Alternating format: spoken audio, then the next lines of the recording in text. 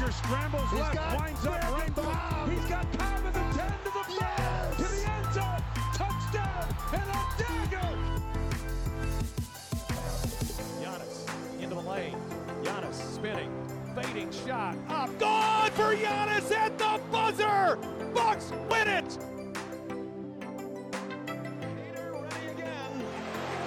Here it is, swinging fly ball in the right center. Broxton is there, and they're the champions.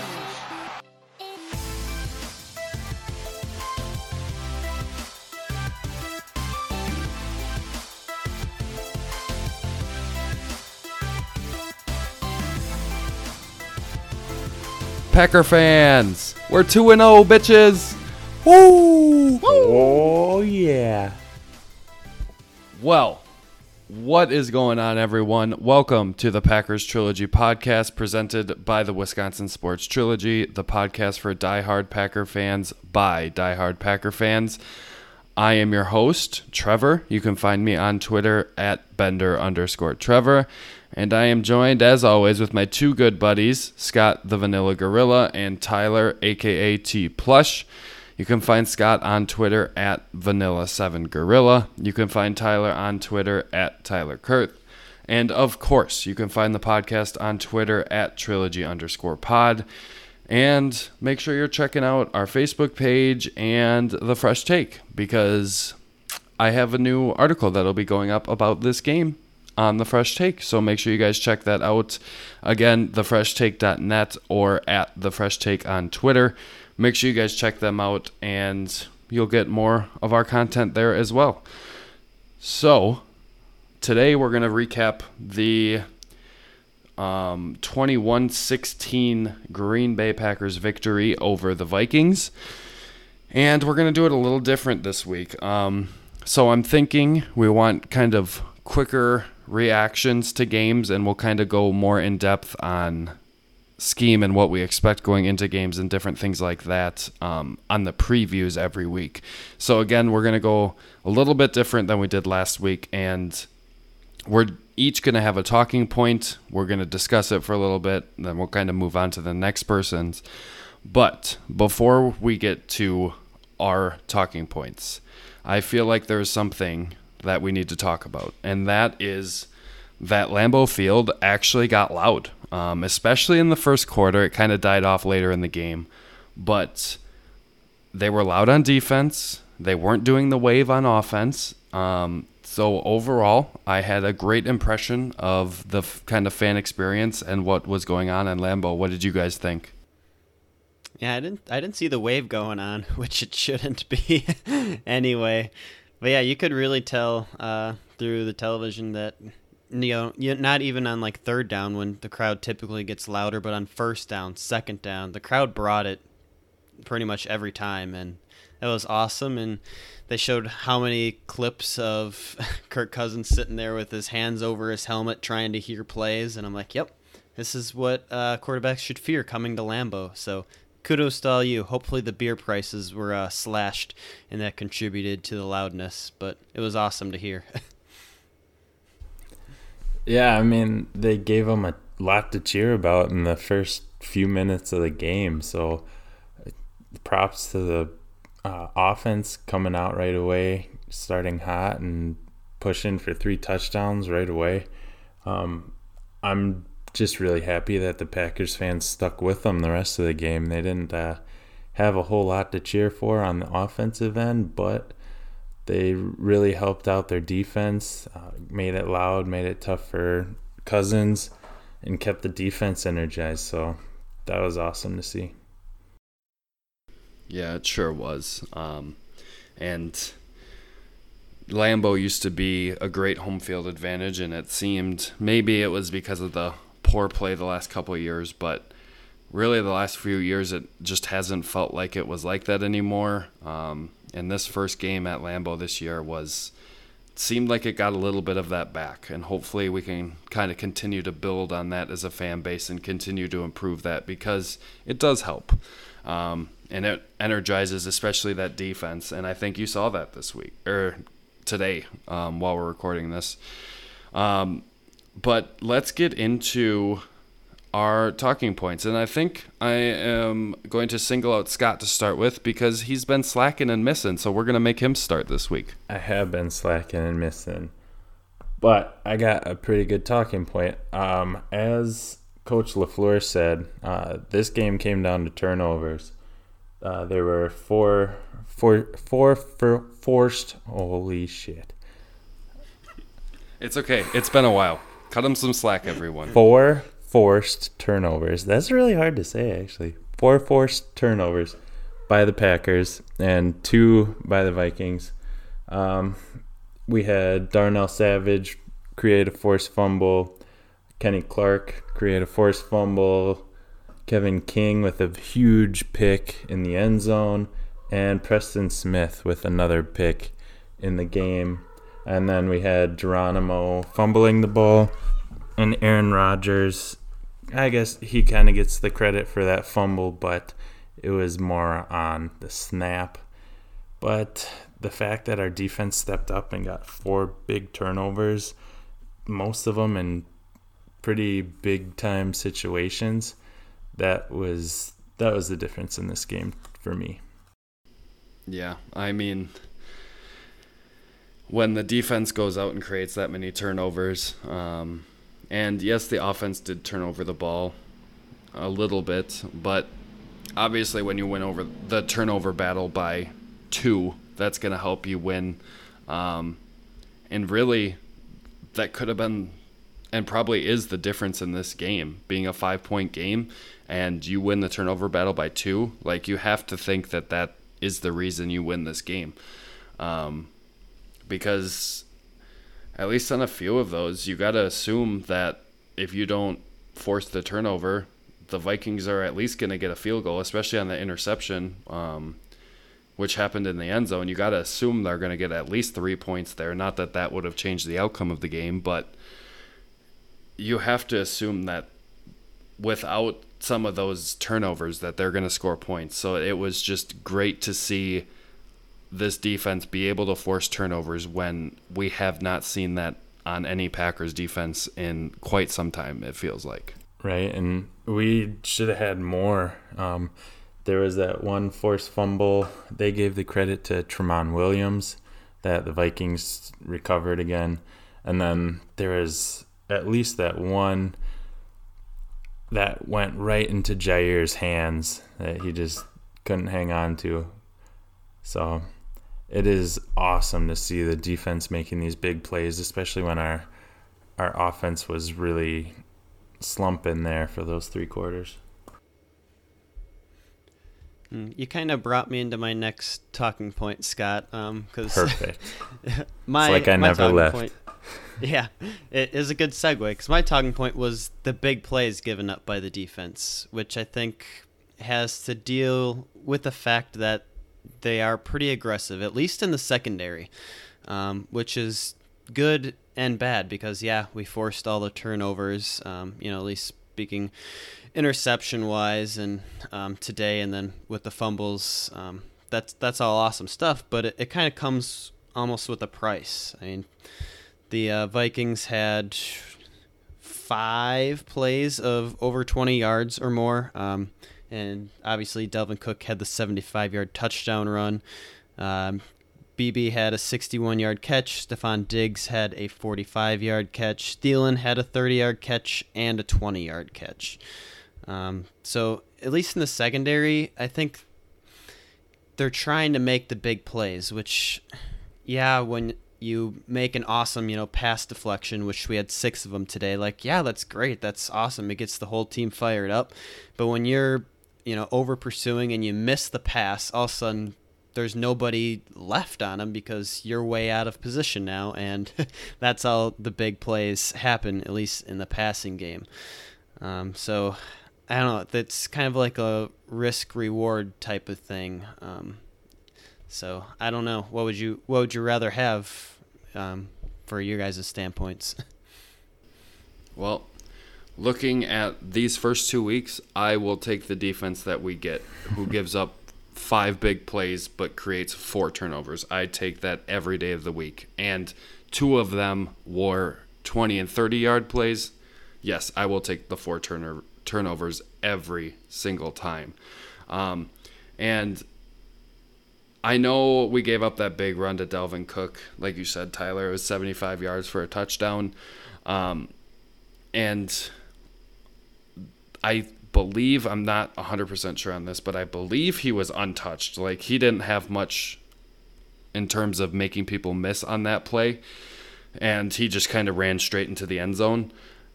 So if you take that play out of just good blocking, they did their job offensively, and the Packers just didn't. You take that one play out, and he doesn't have nearly as good of a game. He has 19 carries, 79 yards, and an average of just over 4 yards a carry. And you include that, he has almost 8 yards a carry, touchdown, and obviously that big run. But I think you're kind of overstating the secondary as being a little bit over-aggressive thing, because if you look at that BB play, like, that was just, he stopped his route, turned back the other way because he knew Cousins was in trouble, and I still don't know how Cousins got rid of that football on that play. And then because he kind of improvised his route, that was why he had a big gain there. And like on the Diggs play, I don't think, on his touchdown, I don't think it was that they were over aggressive. I just don't think they made the play. So a lot of those, I feel like it's not really the secondary being over aggressive. I just think it was the nature of the play that they gave up. So I'm not too worried about the big plays. I don't know how you feel about that, Scott, though. Yeah, like that, like you were saying, that Diggs play, that was off of Jair's fingertips too. I do think he could have made a smarter play on that, but kind of like Tyler said, he was trying to go for the big play. But that's what comes with having a pretty young secondary. I mean, you got Jair, sophomore swagger, you got Jackson, you got Kevin King, who's still really getting his first consistent experience in the NFL, I'd say. So, I mean, even Raven Green's pretty new with us, so I think that's going to come over time as well. But yeah, like Trevor said, I'll take it right now, and that's what Jair is. He's all about that swagger. That's why you got guys like Amos and Jackson, who are kind of the more safe, consistent guys. They're not looking for the huge interception every time. But I think it balances out pretty well. Yeah, you got a point. Backing up to the long touchdown run by Dalvin Cook, I believe he was untouched here, right, Trevor? Darnell Savage did have the only real decent shot at bringing him down, but he had to make a run, I think, across the field and ended up missing on that one. But then still, Darnell Savage, again, with that aggressiveness, he was the one who tipped the ball up and allowed, I think it was Preston Smith who intercepted Kirk Cousins early on in the game. So really, I think that technically should get credited to Darnell Savage because he's the one who got a hand on it. But yeah, I mean, I think it's just going to be, especially once we get into seeing better offenses, like finding a balance between these two. Because if you're over aggressive and you're going up against we have Carson Wentz coming up in a couple weeks, like he's going to know how to exploit those, and we don't want to be giving up big plays all game long, especially to an Eagles team who that's what they thrive on doing. So I think that'll just be interesting to see how it moves forward in the next couple weeks. Yeah, it's something to watch, but I think there was some odd plays in this game that led to those types of plays, those big plays given up by the defense. And I guess we'll see what happens if that's kind of the nature of this team moving forward, that, yeah, they go out and create turnovers, but occasionally they can give up the big play. As of right now, I'm okay with it. I think it's a good kind of give and take at this point because it seemed to have been working out. But that's something, again, we're going to have to keep an eye on. And I think the big thing for not giving up those big plays is being consistent in getting pressure in the quarterback's face, which they didn't do nearly as good on today as they did against the Bears, which kind of surprises me because this Vikings offensive line really is not that great. So they ended up getting just one sack. That was credited to Kenny Clark. I believe that was a forced fumble. Correct me if I'm wrong, guys. That is correct. But they also had just 6 quarterback hits, and I believe they had 5 sacks and 11 quarterback hits in the last one. So I know 5 sacks is kind of a pipe dream to hope for that every game, but getting a little bit more consistent pressure on the quarterback, I think, is going to help eliminate that because it's tough as a quarterback when you're getting hit to deliver on those big plays. So that's the big thing I'm watching, and obviously the big free agent additions of Za'Darius and Preston play a part of that. Rashawn Gary plays a part in that, and the designer blitzes that Mike Pettin is going to design are going to all play a part of that, and that's something I'm really looking forward to watching moving forward into the year. My talking point was just kind of how different this game was from the first 16 minutes to the last 44 minutes of this game. Obviously, the Packers jumped out to a huge lead, and they had 14 points in the first quarter, and it was all Green Bay in that one. That was definitely helped out by the missed field goal by the Vikings. But the Packers were able to capitalize and score 14 points in that first quarter, and then they get a fumble late in that first quarter and get the ball back and score another touchdown. So it was just crazy how effective they were early, and it really shows you how good of a coach Mike Zimmer is, in my opinion, because they went down big, and a lot of teams might fold in that situation, but he went back, figured out the adjustments, figure out what they needed to do to fix it, and they fixed it extremely well, not allowing another point for the, like I said, 44 minutes of this game at the end of this game. And they really did a great job adjusting to this Packers team. And the big question mark for me, and I want to get your guys' take on this, is are you worried at all about LaFleur being able to have a kind of counter adjustment to that when defenses figure it out? Because he really didn't show it in this one. Obviously, it's a small sample size, but that's something you do want to see your head coach be able to do, is be able to adjust when defenses adjust to what you're doing. Oh, that's a good point. Because, I mean, especially early in the game, you look at the plays he came out and ran. Like on that first drive, we ran pretty much the same formation, same plays, like where Aaron Jones was coming in motion, and then we passed to him as he was running out to the left, and then we ran the same motion again on that same drive, except the screen to Jamal Williams.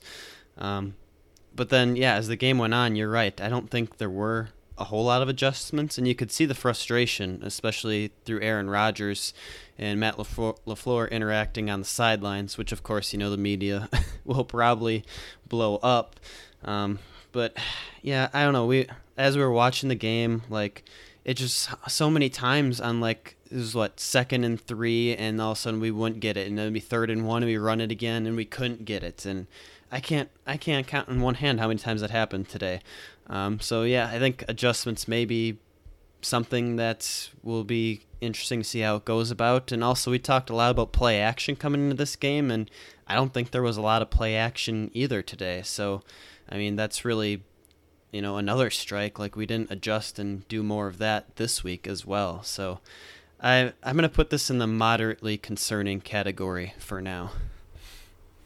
Yeah, that seems like a good place to put it. I think this is the second game Aaron Rodgers and Matt LaFleur have combined So it's tough to see how they're going to keep making these adjustments. I think that if LaFleur isn't showing that he can make the adjustments down the stretch in games and we start losing some games, I think that Aaron Rodgers is going to lose a lot of that trust and he's going to start taking over, calling his own stuff. I'm not going to say he's going to do that for whole games or anything, but I think that trust could be on shaky ground, but I don't think it's an issue right now. I think everyone knows that they're still learning the system, they're adapting. They all know that LaFleur is a first-time head coach, and he's going to try some things that are going to be different for them. But yeah, I'm not super concerned about it yet. But ask me again in a few weeks. Yeah, I think I would kind of agree with Tyler that it's moderately concerning, but there's a lot of time left, and Matt LaFleur is figuring out how to be a head coach still at this point. I mean, he's only been on the job, how many months? If you count when he was hired, 8 months or so? 9 months? Was he hired in January? Even still, he hasn't had all of that with football. So he's figuring out how to be a head coach, how to kind of juggle all those responsibilities. But it is something we'd like to see. And like Scott said, I think coming back to this point, after week 4, after week 5, and if he's still not making adjustments, then I'm going to start getting more and more concerned by the passing weeks. But as of right now, something to mention, something to think about, something to look forward to in upcoming games, but I don't think it's overly concerning, and it shouldn't be for you at this point just because he's a young coach. He has to figure things out too. He's not perfect by any means. So something to look forward to, keep an eye on. I was kind of looking back at some of the plays and things, and Tyler said there was 5 plays by the Vikings that were 20 or more. I looked back, I counted 2 for the Packers that were 20 or more, but there were a ton of plays that were 12, 13, 14, 15, in that area, and there was a ton of those types of plays. So we're still getting decent chunk plays. They weren't huge chunk plays. So I think overall I am excited, but I am mostly excited to see this offense put more than 16 minutes together. Because if they were able to replicate half of what they did in the first quarter kind of throughout the game, I think I'd feel a little bit more confident that they were able to do it throughout the game instead of just kind of that initial surge, those scripted plays early, and then you kind of get momentum, you get a turnover late in that first quarter and score early in the second. That kind of jump starts all of that. I'd just like to see a little bit more sustained over an entire game, but I am still super excited. You saw the potential of this offense, and Tyler mentioned that kind of sequence where they did that orbit motion with Aaron Jones. They did that swing screen on that first time they showed it, and the next time, and I think he got 6 yards or so. The next time they show that looks exactly the same. It was 2 plays later. Tyler and I both looked at each other because we were able to watch this game together. We're like, that's the same play. And all of a sudden, Jamal Williams sneaks out on a little slip screen and pretty much walks in for the 15-yard touchdown. So if we're able to see that more and more throughout a game, that will be super exciting. And I am just super pumped. Do you guys have anything else? Kind of closing remarks? Yeah, the only things I have is I think the worst thing that could happen is if Matt LaFleur gets kind of dragged into the same category as a Brian Nagy type coach, where he's great on the design plays, the first series of the game, first series of the second half, all these crazy things going on with her scripted, and then doesn't really make adjustments after that. I hope LaFleur does not become that coach. that would just be disappointing for me. But on the bright side, Devontae Adams did cross 100 yards today, which was my key to the game. Granted, he did most of that damage in the first quarter, but ended up with 106 receiving yards on 7 catches. And then Aaron Jones had a very sneaky 116-yard day on the ground with only 23 carries, so that's good enough for a 5-yard average. But good to see, yeah, like you said, good to see the offense do some things, but I'd like a little bit more than 16 minutes as well.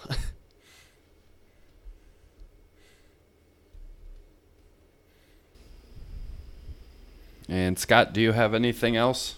Not really. I think that next week will be a week where we can see a lot of growth and see a lot of hopefully domination against the Broncos.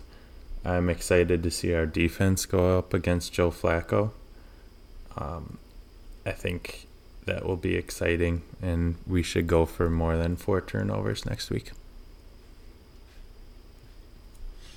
Yeah, we sure have had an interesting beginning to this season. A lot of good defenses, not a lot of good quarterbacks that we're facing here early on in the year.